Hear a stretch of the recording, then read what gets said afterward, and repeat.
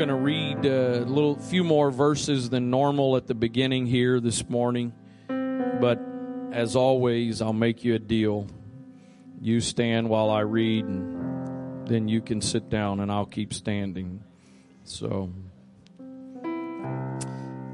Exodus 14, beginning with verse number 5. Exodus 14 and 5. And it was told the king of Egypt that the people fled. Let me just quick context. They've already been through the 10 plagues. Moses has been before Pharaoh several times, declaring that he was to let the children of Israel go. And so now the 10th plague, which was the death of all firstborn throughout Egypt, has taken place, and Pharaoh tells them to go, but then he changes his mind. It was told the king of Egypt that the people fled, and the heart of Pharaoh and of his servants was turned against the people. And they say, "Why have we done this? Why that we have let Israel go from serving us?" And he made ready his chariot and took his people with him. And he took 600 chosen chariots and all the chariots of Egypt and captains over every one of them. And the Lord hardened the heart of Pharaoh, king of Egypt, and he pursued after the children of Israel. And the children of Israel went out with an high hand. But the Egyptians pursued after them all the horses and chariots of Pharaoh and his horsemen and his army, and overtook them encamping by the sea beside that place before that other place. And when Pharaoh drew nigh, the children of Israel lifted up their eyes, and behold, the Egyptians marched after them, and they were sore afraid. And the children of Israel cried out unto the Lord. And they said unto Moses, "Because there were no graves in Egypt, have you brought us to die in the wilderness? Wherefore hast thou dealt thus with us to carry us forth out of Egypt? Is not this the word that we did tell thee in Egypt, saying, Let us alone, that we may serve the Egyptians? For it had been better for us to serve the Egyptians than that we should die in this wilderness." It had been better for us to continue to live in slavery and bondage than to die free in this wilderness. What a warped mentality. And Moses said unto the people, "Fear ye not, stand still and see the salvation of the Lord." You know, there's this thing we have as human beings called the flight or fight response. And it's easy to follow the flight response when things are not going right. But sometimes in the midst of the instinct to run, you've got to just stand still and see the salvation of the Lord. The Lord shall fight for you, and you shall hold your peace. And the Lord said unto Moses, "Wherefore criest thou unto me? Speak unto the children of Israel that they go forward. But lift thou up thy rod, and stretch out thine hand over the sea, and divide it. And the children of Israel shall go on dry ground through the midst of the sea. And I, behold, I will harden the hearts of the Egyptians, and they shall follow them. And I will get me honor upon Pharaoh, and upon all his host, upon his chariots, and upon his horsemen. And the Egyptians shall know that I am the Lord, when I have gotten me honor upon Pharaoh, and upon his chariots, and upon his horsemen." 2 more verses. "And the angel of the Lord, and the angel of God, which went before the camp of Israel, removed and went behind them. And the pillar of the cloud went from before their face and stood behind them." Now watch this. "And it came," this cloud, "came between the camp of the Egyptians and the camp of Israel. And it was a cloud of darkness to them," the Egyptians. Same cloud. But to one side of that cloud, it was a cloud of darkness. But it gave light by night to these, the Israelites, so that the one came not near the other all the night. One cloud. One side, it was darkness for the Egyptians. The same cloud on the other side was light. I usually have a title, and every now and then I don't really have one and try to just come up with one, so I don't know if this is the best one, but I want to ask you a question this morning. Which side are you on? Which side are you on? Father, thank you so much for your wonderful presence that we have felt in this place today, for the wonderful touch of your Spirit that we have seen manifested in this sanctuary. God, I know without a doubt you have already touched hearts and lives in this place this morning. And now I pray, God, that you would continue to do that, but do it through your word, that you would minister today. I pray, God, that you would give us ears to hear what you would say, that faith would be mixed with your word today, that it would profit us, that it would produce in our lives what you desire. Father, I trust in you today. I depend on you again this morning for your anointing. Acknowledge that without you I can do nothing, Lord. In Jesus' name, amen. God bless you. You may be seated.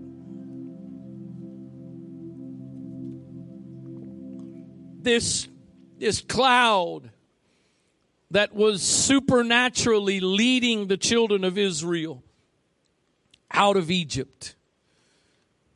Initially, it was their guide to show them where to go.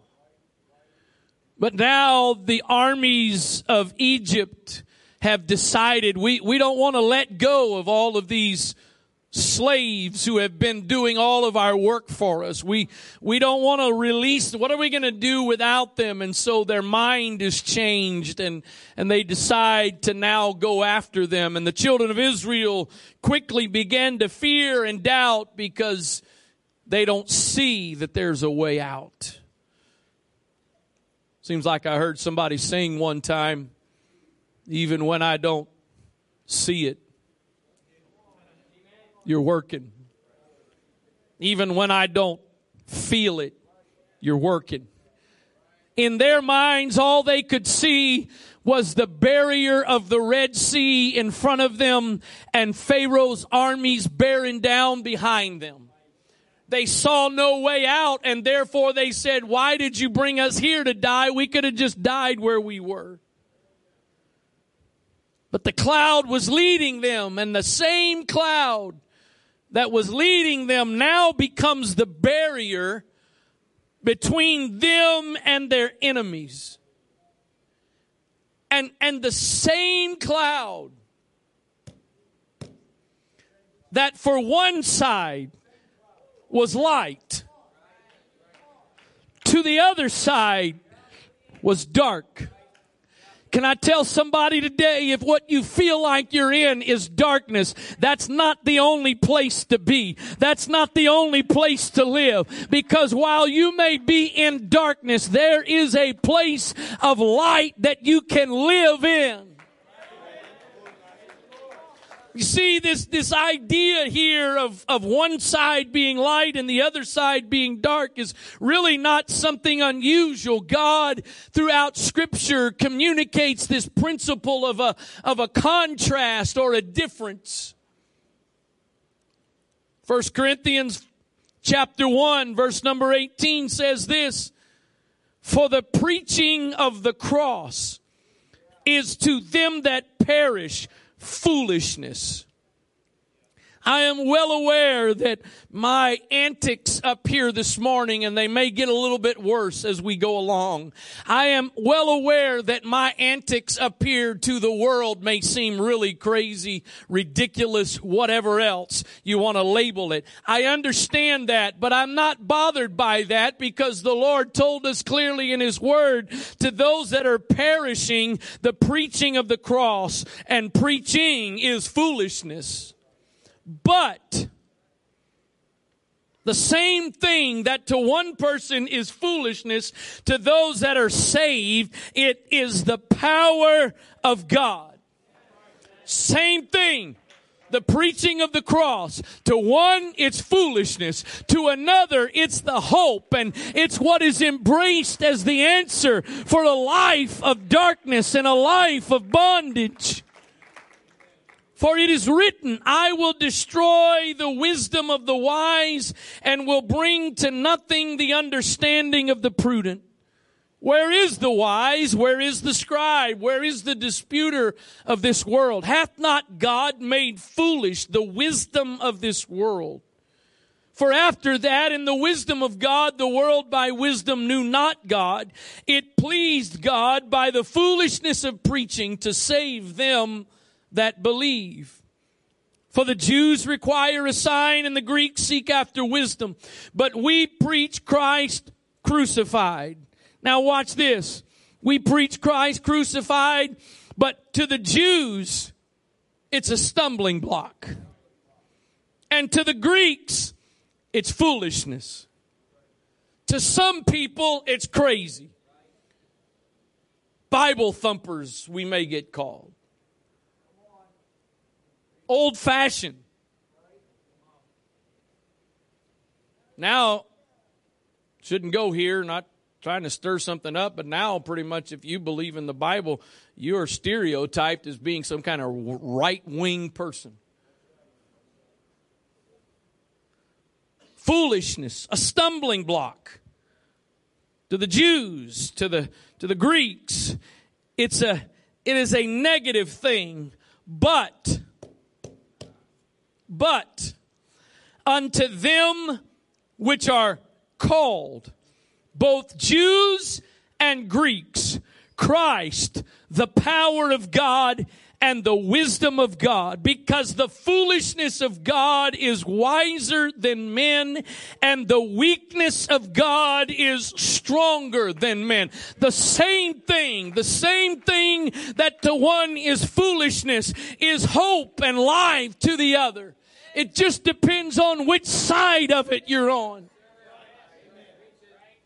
Said it already, but to those of you that, again, if this is your first time in an apostolic service, if you think what we've done here today is a little different or crazy, we haven't even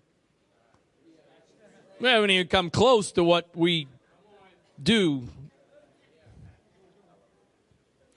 And this is I was born. If you're a guest today, I'm Pastor Wright. I was born and raised here. My parents actually started this church, and so this is what I've known all my life. There's a whole lot of folks here that's not their story. And there's some people, and this is always so, I think this is so awesome. There's people that came for the first time, and they saw what happened. And they some of them thought this, and others verbalized it. I will never be back, and I will definitely never act like these people act. And you know who some of the craziest people around here are? It's the ones who said at one point, if I get out of here alive, I'll never be back. But if I do ever come back, I promise you I will never act like that. Why? Because initially they saw it all from one side. But when they opened themselves up to the grace of God and the Spirit of God to begin to work in their lives, they begin to see what was foolishness as now being the only hope and the only answer there was. The same thing. To one was negative, to the other was positive. It's not the only place. Paul says also in 2 Corinthians 2, verse 14, now thanks be unto God, which always causeth us to triumph in Christ, and maketh manifest the savor of his knowledge by us in every place. For we are unto, watch this, we are unto God a sweet savor of Christ in them that are saved and in them that perish. To the one we are the savor of death unto death, and to the other the savor of life unto life. And who is sufficient for these? It's the same smell. It's the same smell. But depending which side of the smell you are on, to one it is an odor that you do not like. To others it is a sweet aroma. 1 Peter 2 verse 7, Peter says, unto you therefore which believe, he is precious. Unto you which believe, he is precious. But unto them which be disobedient, the stone which the builders disallowed, the same is made the head of the corner. Now watch this, same stone. To one, it is a stone of stumbling and a rock of offense to those who stumble at the word, being disobedient, whereunto also they were appointed. To one, it's a stone of stumbling. To another, it's become a precious cornerstone. It's become a part of the foundation of what things are built on. One stumbles at it and the other embraces it. I don't like to hear any profanity, personally. I don't think profanity should come out of the mouths of Christians. In fact, I'll say it different than that. Not just I don't think, I know based on the Word of God it shouldn't.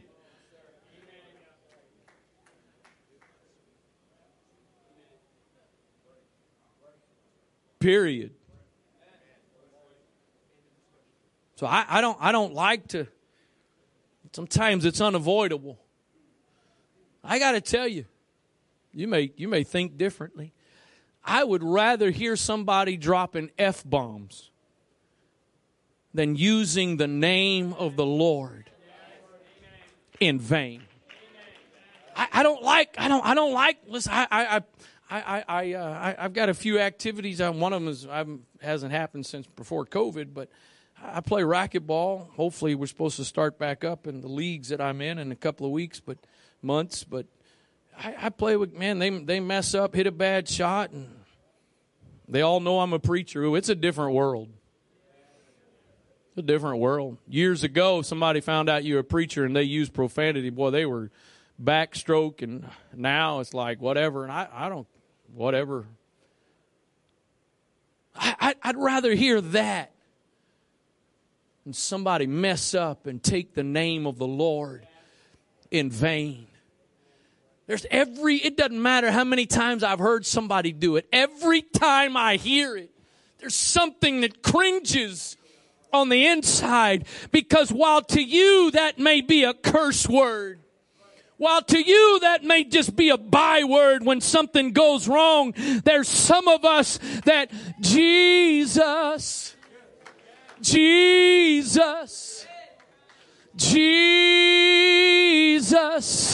there's just something about that name. He's my master, my Savior, Jesus. Jesus is the sweetest name I know. I've ridden in the car in the back seat, especially as a child and a teenager, as my dad was driving and my mother would be in the passenger seat and somebody would cut us off or some kind of close call would happen and my mother would grab the handle of the door and you would hear her in the back, from the back seat, you'd hear her just going, Jesus, Jesus, Jesus, Jesus.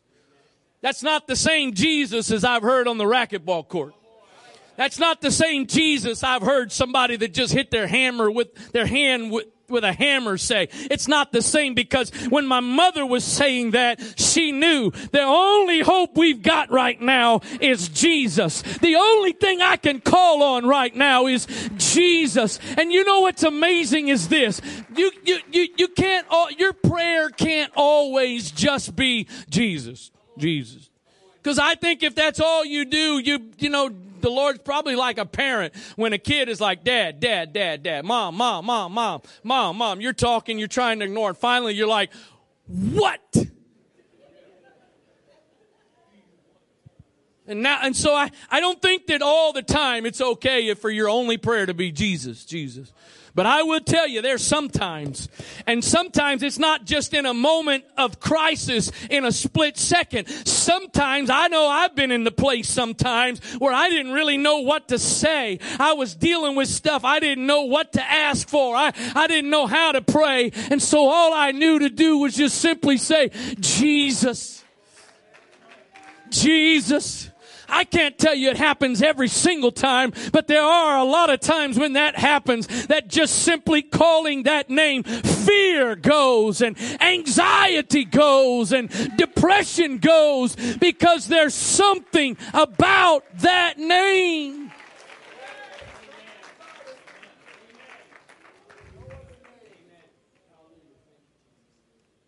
But here's another amazing aspect of this. Joseph, most of you know the story, but Joseph, betrayed by his brothers, sold into slavery, taken against his will to a completely foreign country to him, spends years and years away from his family, and he becomes a slave. He raises up in Potiphar's house and becomes the number 2 man as the slave. He becomes the number 2 man in Potiphar's house. He's wrongly accused by Potiphar's wife of committing adultery, which he did not, and he gets thrown into prison. And then in prison, he embraces where he is and rises up to become the second in command of prison. If you want God to get you out of the circumstances you're in, you might want to stop being resentful and bitter and pouting over them and just find out, how can I best embrace these circumstances and trust that God knew I was going into them and's got a way to get me out of them. So this is now, he's gone through years and years of separation and betrayal and persecution and all kinds of stuff. And now he gets reunited with his brothers who betrayed him. And they find out that they didn't recognize him at first. They find out this is the one we sold into slavery. And they're now like, we are in trouble. But something happened throughout that time that he was away. And he responds to them and he says this in Genesis 50 and verse number 20. But as for you, you thought evil against me, but God meant it unto good, to bring to pass as it is this day, to save much people alive. You know, there are some folks that when they get saved, of course, we have a tendency to say, well, I found God. God was never lost. You didn't find God. God wasn't lost. God found you.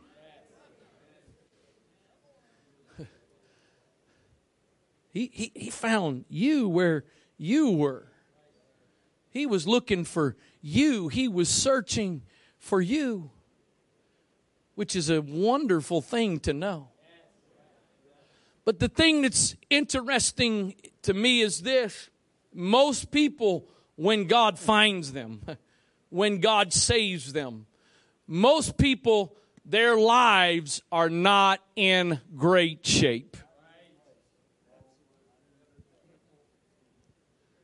They're not overflowing with finances, and health is perfect, and family is perfect, and life is... Most people, when they get saved, have pretty much hit the bottom. Not everybody, but most. And you know what?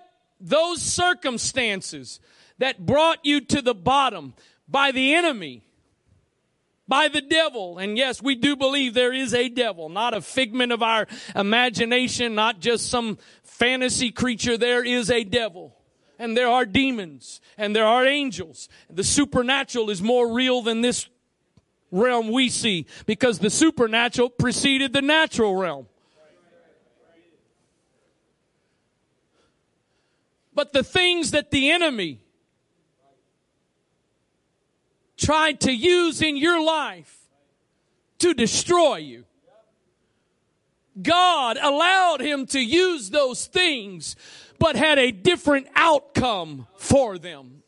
And what he meant for evil, God intended for good. Somebody help me for a moment here. How many of you married couples that when you got saved, your marriage was on the rocks, and it's only by the grace of God that you're still together today? I got a hand over there. I got a couple of other hands. Had it not been for the intervention of God's power and grace and mercy in your life, you wouldn't be where you are today. So what the enemy intended to use to destroy you, God stood back for a little bit and said, I'm going to let you do that, but I'm only going to let you go so far. And ultimately, I'm going to take what you tried to do to destroy them, and I'm going to turn it around and use it to save them. Oh, hallelujah, hallelujah, hallelujah. Same cloud, same rock, same smell. Bible says in another place, it says that it says it. Can't remember exactly how it starts. To the hungry soul, every bitter thing is sweet.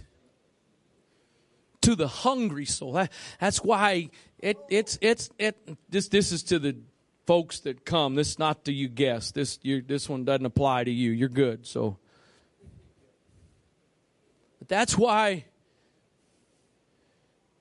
it's not my fault or any other man or woman of God's fault who stands in this pulpit and preaches a word of God, and you walk out here going, I don't know what that was. I'll tell you what that was. You weren't hungry.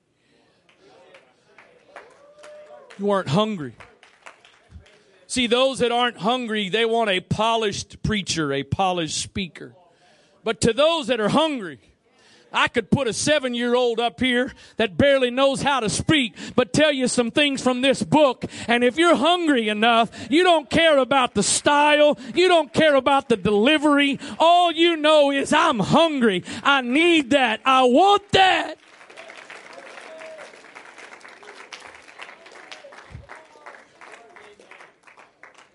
To the non-hungry, you pick something out of the refrigerator and it's got a little bit of mold on it and you throw it away.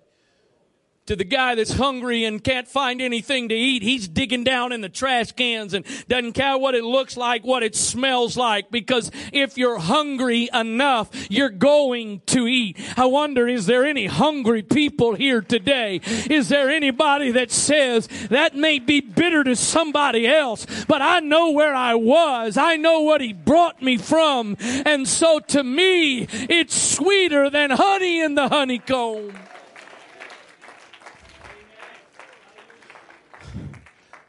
Only God can make a cloud light to one and dark to the other.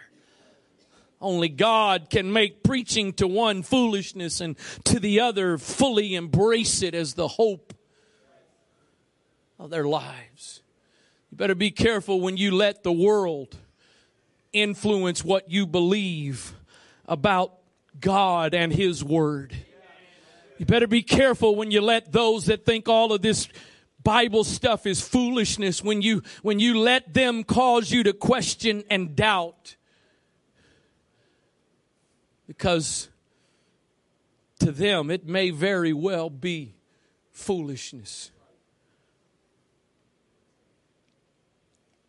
We are living in interesting times. And from one perspective, we are living in times that are only going to get worse. If you're sitting around waiting for everything to get solved, if you're waiting for us as a country to go back to the good old days, if you're thinking we're going back to $1.25 a gallon gas and all kind of, no more crime, no more, you are grossly mistaken. And in fact, I hate to tell you, but from the perspective of this book, there are those things that are going to get worse. But somebody needs to hear me today, whether you're a guest or you come here all the time, because too many of us have spent so much time focusing on what's wrong and what's getting worse that we've forgotten that in the midst of the darkness, there's also another side. That one side may be dark, one side may be gloomy with no hope, but if you get on the right side of things, there is hope.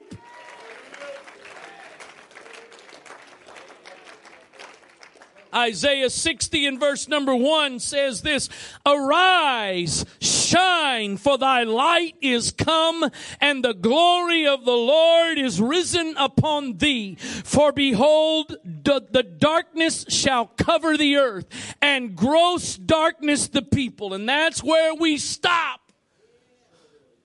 Boy, it's bad. Things are getting worse. I wish Jesus would just hurry up and come and get us out of here.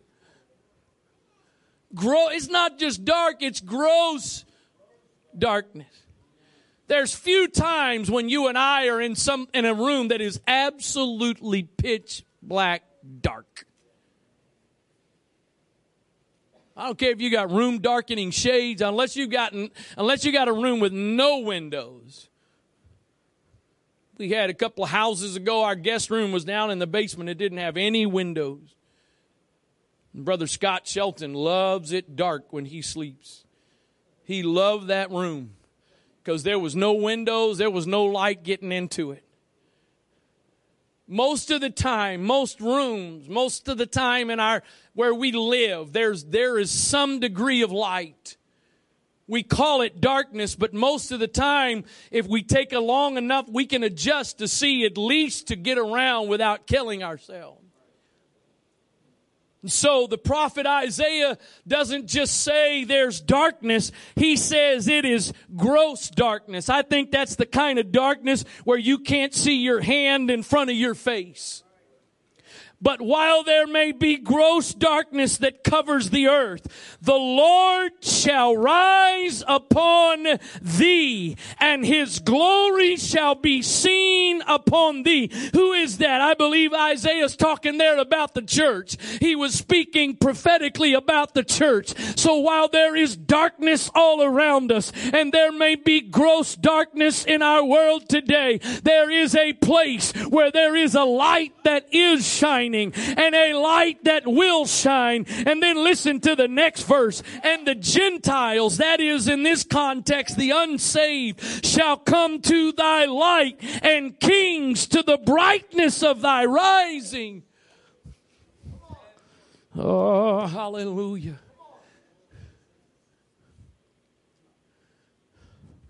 You're going to come to your light because it doesn't, if you got sunglasses on, you might want to get them out. Get ready, okay? Prepare. This is going to hurt you. It's going to hurt you. Wow. Did you see how much difference that made when I turned that light on? That was amazing. What? That was so powerful. I know you're all speechless. Of course not. Turn it on and off. Absolutely, you can't tell one bit of difference. Why? Because we're in a room full of light. There's some great things about a cell phone, apps and texting and calling. All that stuff's wonderful. I think one of the best parts of the invention of the cell phone, at least the one that we have now, is that feature right there.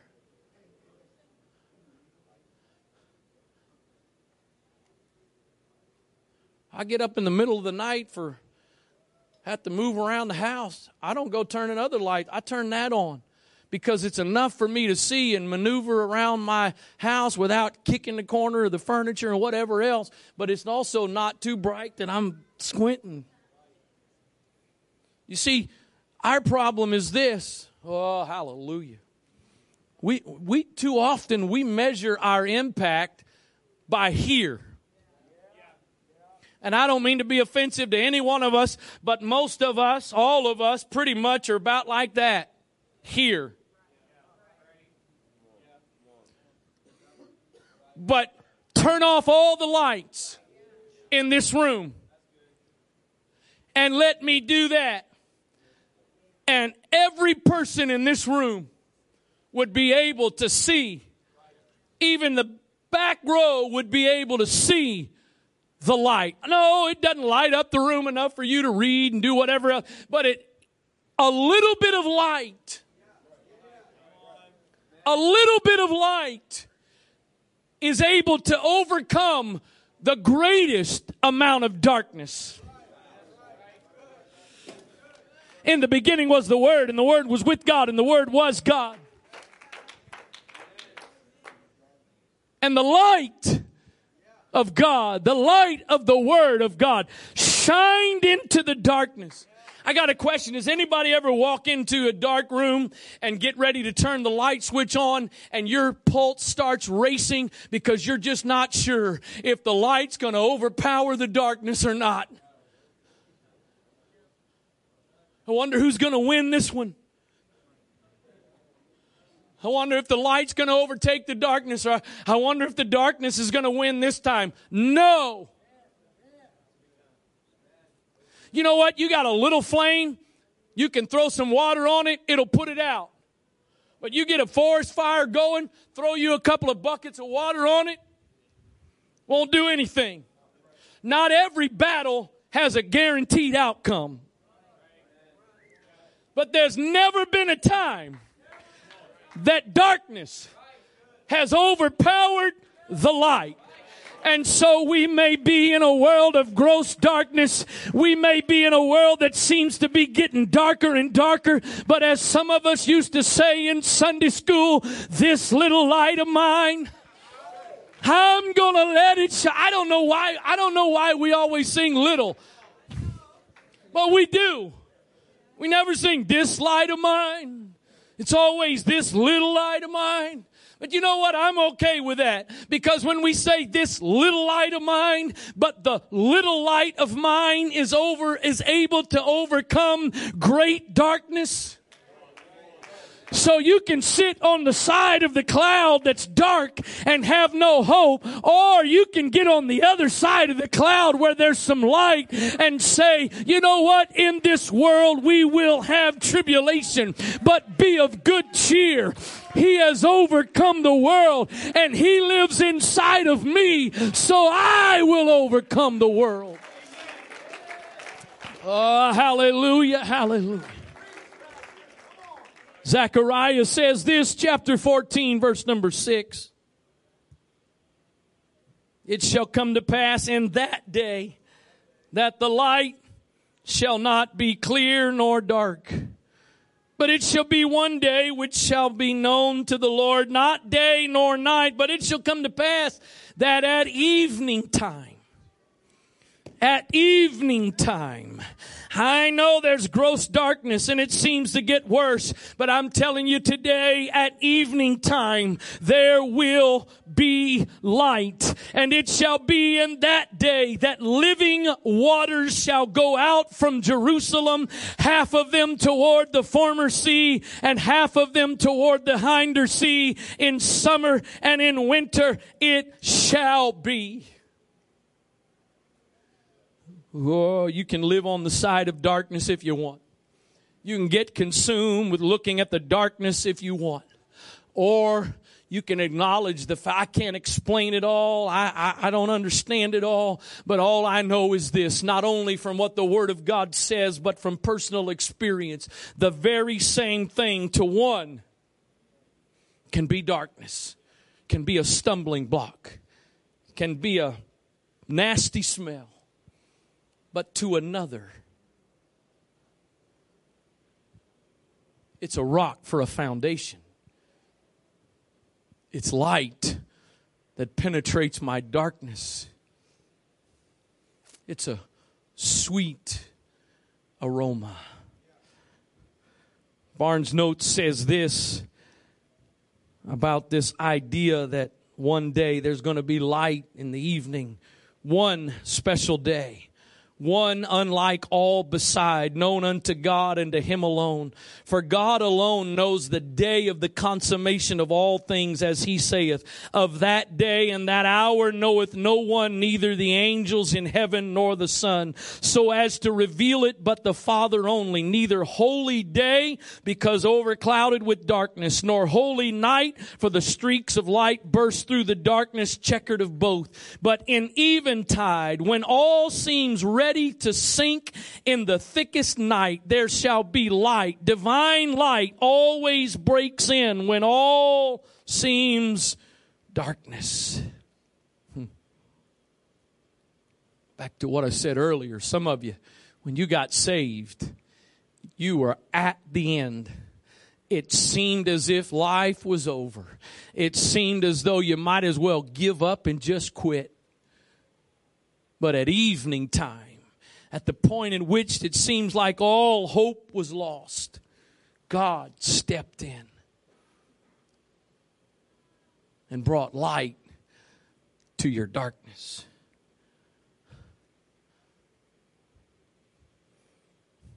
See, it's not really your circumstances that matter. Really, it's not the circumstances. What matters is who is the God of the circumstances. And the problem is, too many times we try to be the God of our circumstances. We try to figure it out. We try to work it out. We try to solve all of our problems. And if that's the way you're living today, you have every reason to be scared to death. You have every reason to be depressed and discouraged if you're the one that's trying to fix it all. But if the God, the only God, is the God of your circumstances, the circumstances really don't matter. Paul said it like this way in Romans 8:28, and we know that all things work together for good to them that love God, to them who are called according to His purpose. When you know that God is in control of your circumstances, you know that everything, even when it doesn't look like it can, everything has to work out for your good. Peter says this, 1 Peter 3:18, for Christ also hath once suffered for sins, the just for the unjust, that He might bring us to God, being put to death in the flesh, but quickened by the Spirit. By which also He went and preached unto the spirits in prison, which sometimes were disobedient. Now watch this. Listen to this, the rest of this verse. Noah, and it's referencing Noah and the ark and the flood. And we know that in the flood, in the ark that Noah built, the Bible says there was only 8 souls who were saved. The rest of humanity was destroyed in that flood. But listen to what the Bible says of that, which sometimes were disobedient when once the long suffering of God waited in the days of Noah, while the ark was a preparing, wherein few, that is 8 souls, were saved by what? 8 souls were saved by what? Wait a minute, I thought the water was there to destroy. I thought the water destroyed the earth. If they're on the wrong side of the cloud. If you're on the wrong side of the cloud, the water was destruction. But if you get on the right side of the cloud, what appeared to be that which was causing the destruction is actually that by which they were saved. If you want to know what that has to do with you and I, let me tell you. The like figure whereunto, this idea of these souls being saved by water, whereunto even baptism doth also now save us. Not the putting away of the filth of the flesh, but the answer of a good conscience toward God by the resurrection of Jesus Christ. The Message Bible says, verse 20 this way, because they wouldn't listen, even though God waited patiently all the days that Noah built his ship, only a few were saved, then 8 to be exact, saved from the water, by the water. Saved from the water, by the water. Got any boaters here?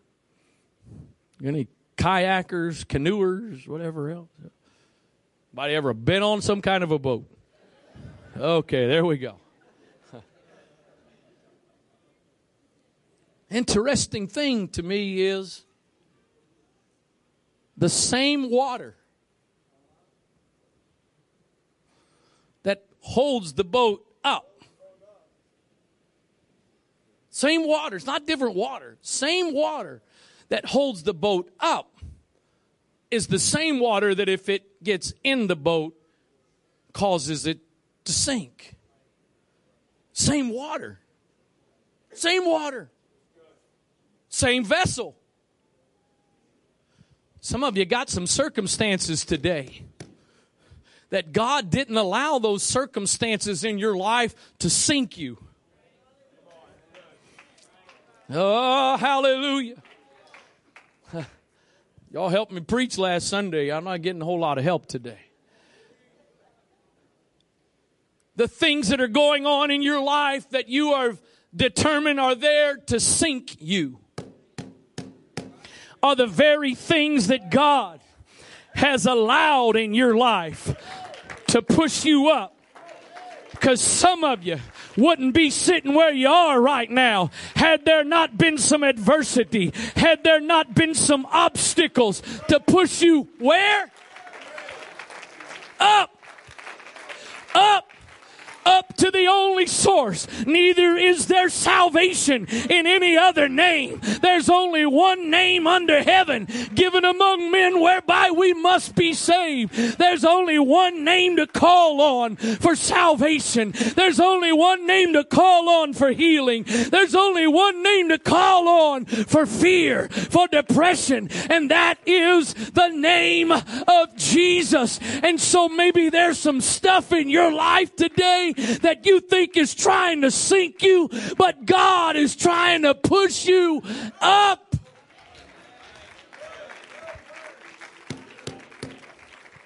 Oh, hallelujah. Come help me out, Timothy. Maybe that'll get them moving a little bit. Psalms 139 and verse number 1. O Lord, thou hast searched me and known me. You know my down sitting and my uprising. You understand my thought afar off.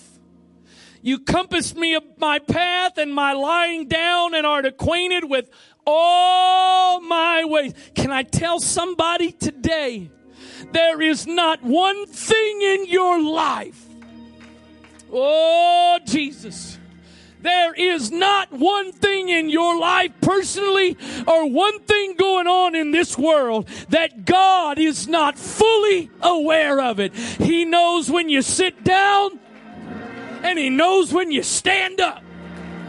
He knows when you're feeling good and He knows when you're feeling down. He knows all your ways. For there is not a word in my tongue, but lo, O Lord, thou knowest it altogether. That actually could be a little bit scary, but we'll move on. You have been behind me and before. And not only have you been behind me and before me, but you got your hand on me.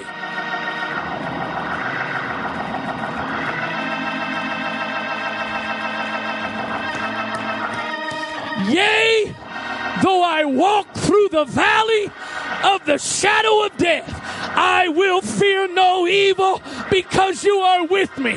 Surely goodness and mercy shall follow me all the days of my life. I've got you in front of me. I got you behind me. I got you beside me. And then I got your hand on me.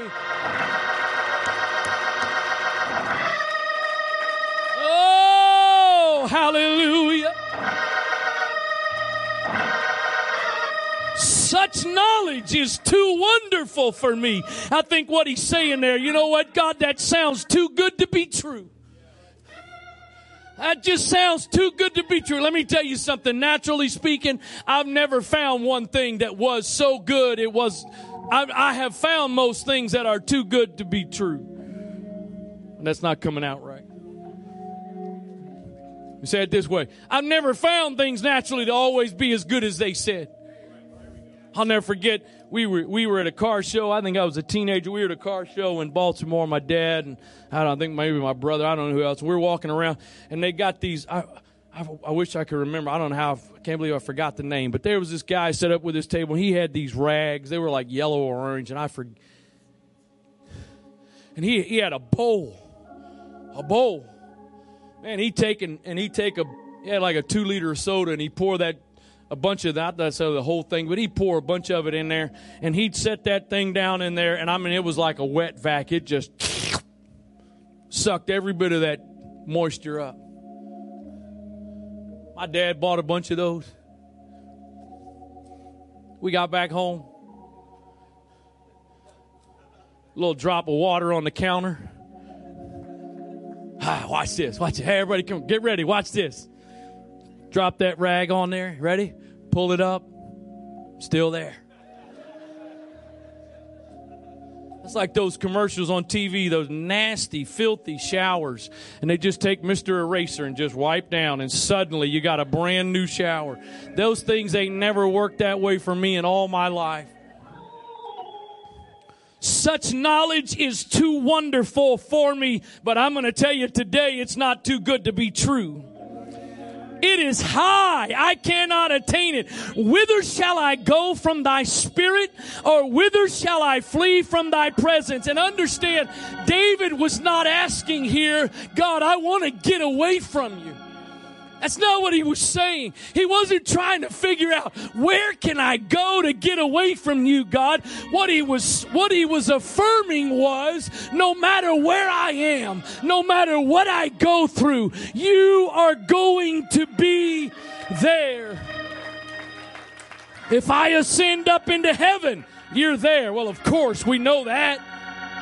Duh, of course he's in heaven. Oh, but watch this. If I make my bed in hell, behold, thou art there. If I take the wings of the morning and dwell in the uttermost parts of the sea, even there shall thy hand lead me, and thy right hand hold me. If I say, surely the darkness shall cover me. Oh, watch this.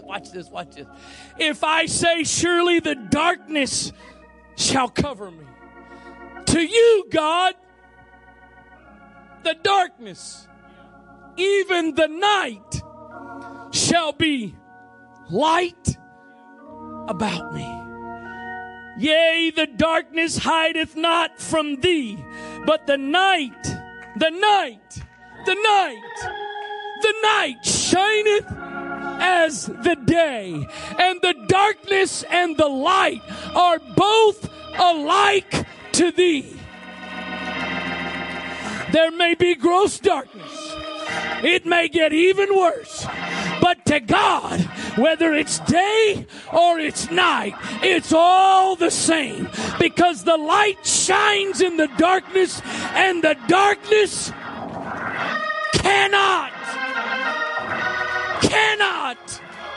overtake it. I'm wrapping down, winding up, not wrapping down. I'm winding up.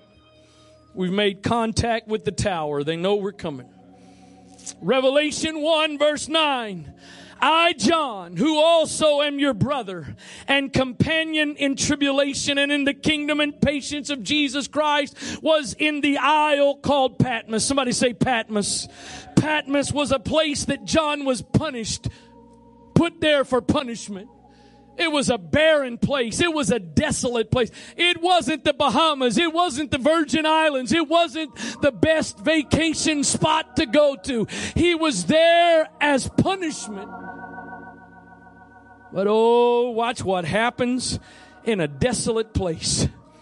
For the word of God in the Isle of Patmos, the word of God, and for the testimony of Jesus Christ, I was in the Spirit on the Lord's day. Where were you, John? According to the verse we just read, he was on the Isle of Patmos. Y'all better help me, or the tower's going to tell us we got to circle around. Verse 9 says he was on the Isle of Patmos. Verse 10, John says, I don't know where y'all think I was, but let me tell you where I was. I was in the Spirit on the Lord's day, and I heard a great trumpet as a voice. I heard behind me a great voice as a trumpet saying, I am Alpha and Omega, the first and the last.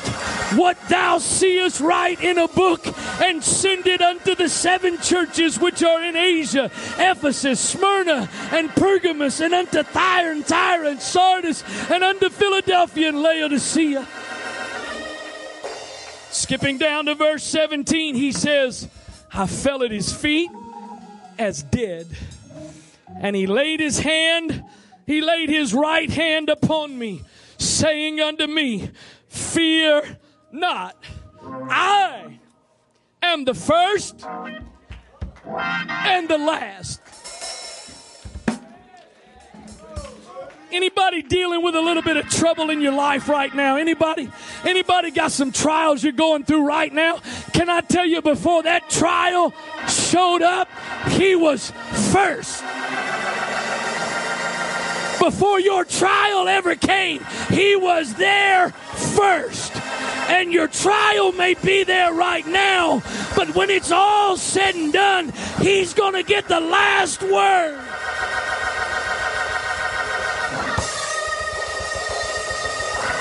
Hallelujah.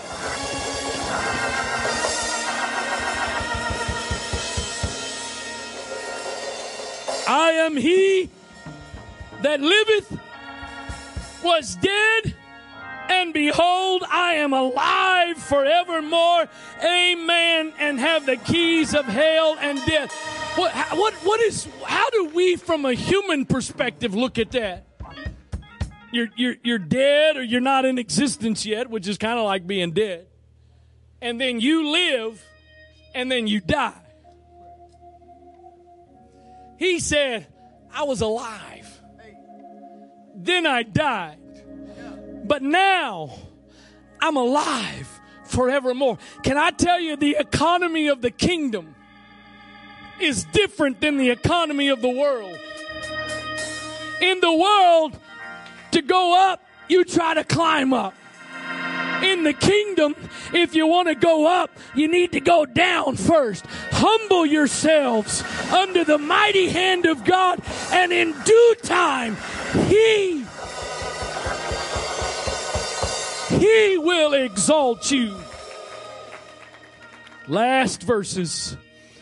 Oh, there's some verses, it's so sad because we only usually use them in certain times and places. And this is one of those that it usually only gets read at the graveside of a saint of God. But there's so much more to these verses than just telling somebody a little bit of hope because their loved one is in the grave. 1 Corinthians 15:51. Behold, I show you a mystery. We shall not all sleep, but we shall all be changed. In a moment, in the twinkling of an eye, at the last trump. For the trumpet shall sound, and the dead shall be raised incorruptible, and we shall be changed. For this corruptible must put on incorruption, and this mortal must put on immortality. So when this corruptible shall have put on incorruption, and this mortal shall have put on immortality, then shall be brought to pass the saying that is written, death is swallowed up in victory. Oh, death, where is thy sting? Oh, grave, where is thy victory? I know some folks today that used to be with us. They're not here anymore because death seems to have won. But there's going to be a day when the dead in Christ shall rise, and we that are alive and remain are going to join with them. And at that point, we can all say, oh, death, where is your sting? Oh, grave, where is your victory? I'm preaching to a few people today that right now for you, it's not literal death that you're dealing with. It's a figurative death. But can I tell you today, the same way there's going to be a literal resurrection from a literal death, God can resurrect you from your dead circumstances today. Oh, hallelujah. The sting of death is sin, and the strength of sin is the law. But thanks be to God, which giveth us the victory through our Lord Jesus Christ. You see, to the carnal mind, to the natural unsaved man, death is the end. Oh, hallelujah. No, don't leave me now. To the carnal mind, death is the end.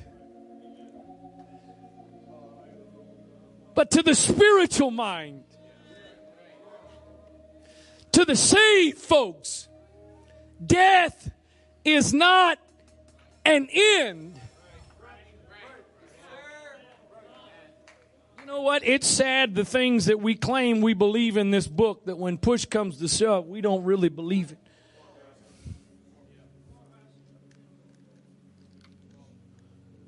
There's a lot of stuff. We're quick and ready. You got to be born again. You got to be baptized in Jesus' name, filled with the Holy Ghost, speak in other tongues. We believe all that. Woo!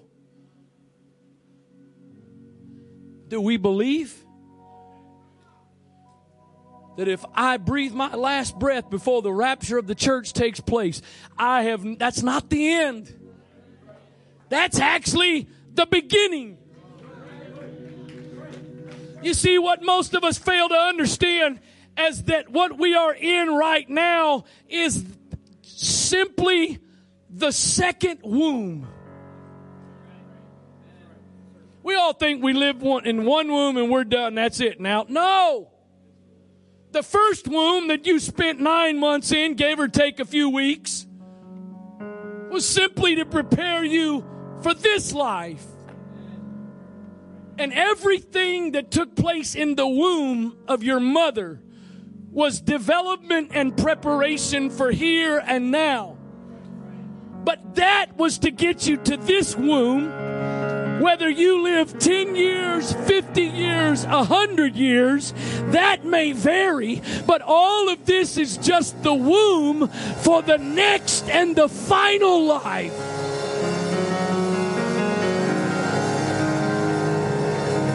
This isn't going to be the end. This is just the beginning. This is just the beginning. The problem is, which side of the cloud are you on? Which side are you on? Are you on the side where it's darkness, gross darkness? Or are you on the side where there is light that is overcoming the darkness? It really doesn't matter if this is your first time today or if you've come here thousands of times. Their Holy Ghost, I believe, is speaking to people in all categories this morning. Because as I've already said, there's some folks that you are saved, you claim to be saved, but you are living so overwhelmed by the condition of this world and how hopeless it is. And the world itself is hopeless. But the reason that you and I are here is because there is a hope. There is one side of the cloud that's dark. There is one side of preaching that's foolishness. But then there's another side that's light. There's another side where those become words of hope and salvation and encouragement. I want you to stand all over the sanctuary, if you would, right now. I believe the Holy Ghost is speaking to some people today. Whether you're a guest or, again, you come here regularly, it doesn't really matter. I believe the Spirit of the Lord is speaking to some people right now. If you're here today and maybe you acknowledge, you know what, I've been overwhelmed. I'm becoming overcome by the darkness. I want to get on the other side of the cloud. I want to invite you this morning. That opportunity is readily available. If you've never been baptized in Jesus' name and filled with the Holy Ghost, you need to do that. And today is as good of a day as any, because the way we get into Christ is not just a profession of faith, but the way that we get into Christ is that we are baptized into Christ. We are baptized, fully immersed in water in the name of Jesus. Not in the titles Father, Son, and Holy Ghost, but in the name of Jesus.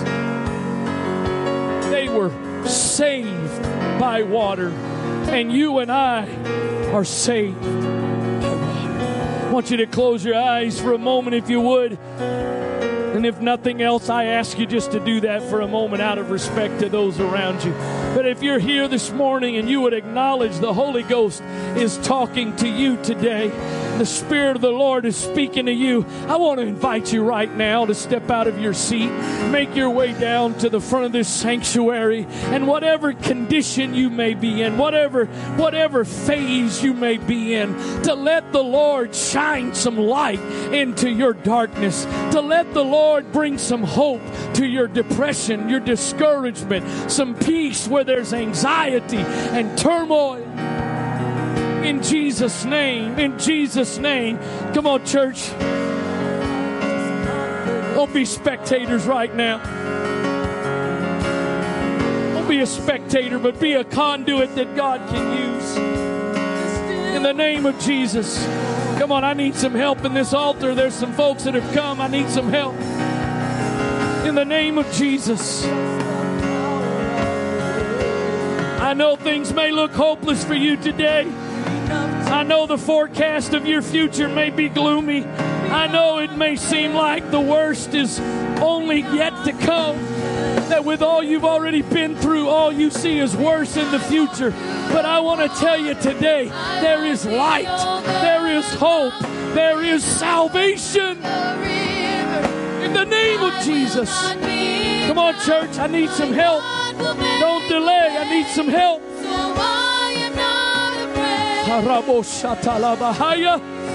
Oh, yes, Holy Ghost. Oh, yes, Lord. Help us today. Help us today. Help us today. We may be covered with gross darkness, but God, your word says there's light.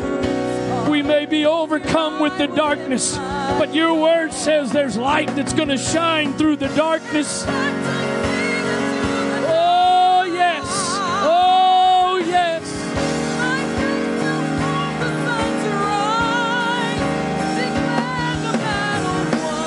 Come on, I know there's some of you today that you've been walking in the valley of the shadow of death. He was there before you went in the valley. He's going to be there when you come out of the valley. He will not leave you. He will not forsake you.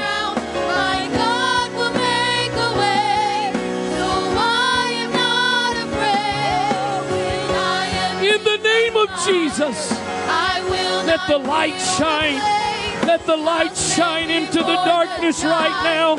Let the light shine into the darkness right now. God will make a way, so I am not afraid. God behind me, always beside me, no shadow, no valley, where you won't find me, no, I am not afraid. Come on, the Holy Ghost is shining into some lives right now. Come on, the light is shining into some darkness right now. Oh, I believe there's some hopelessness that's beginning to dissipate in some lives. I believe there's some depression that's beginning to be driven back by the power of the Holy Ghost in this place. Always beside me, no shadow, no valley, where you won't find me, no, I am not afraid. When I walk through the water, I won't be overcome. When I go through the river, In the name of Jesus. I know it may not look good now, but hang on. There's going to be light. I know it might not feel good right now, but hang on. There's going to be light.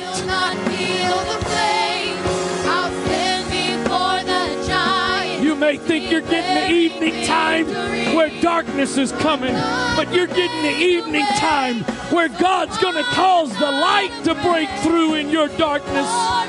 Behind me, always beside me, no shadow, no valley, where you won't find me, no, I am not afraid.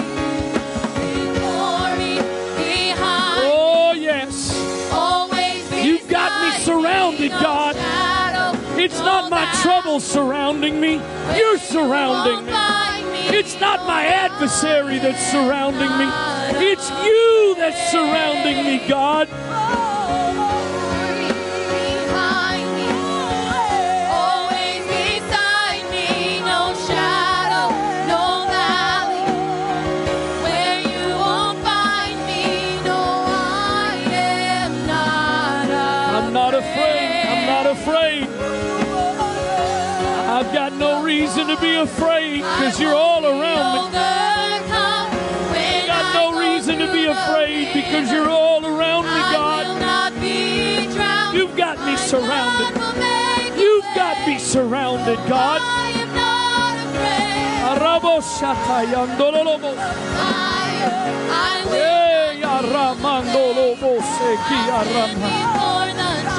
Yes, Lord. Yes, Lord.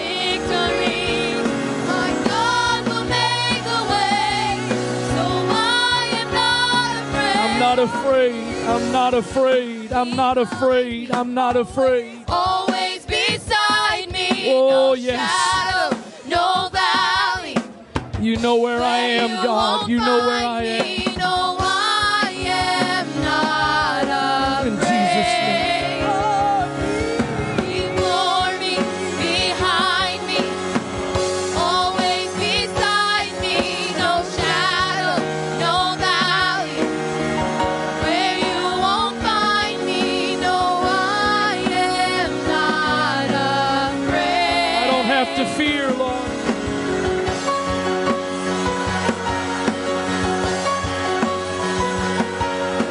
Oh, thank you, Lord. Thank you, Lord. You haven't forsaken me. You haven't abandoned me, God. You haven't left me. My darkness is not darkness to you. My night isn't night to you. You overcome it. You overpower it. You overshadow it in the name of Jesus. In the name of Jesus.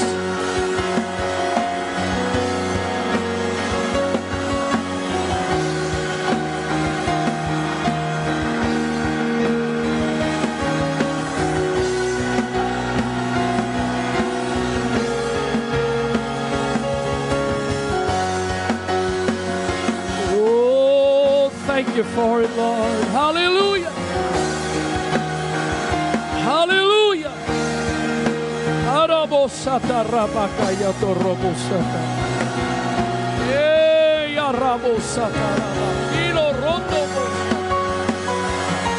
Thank you, Jesus.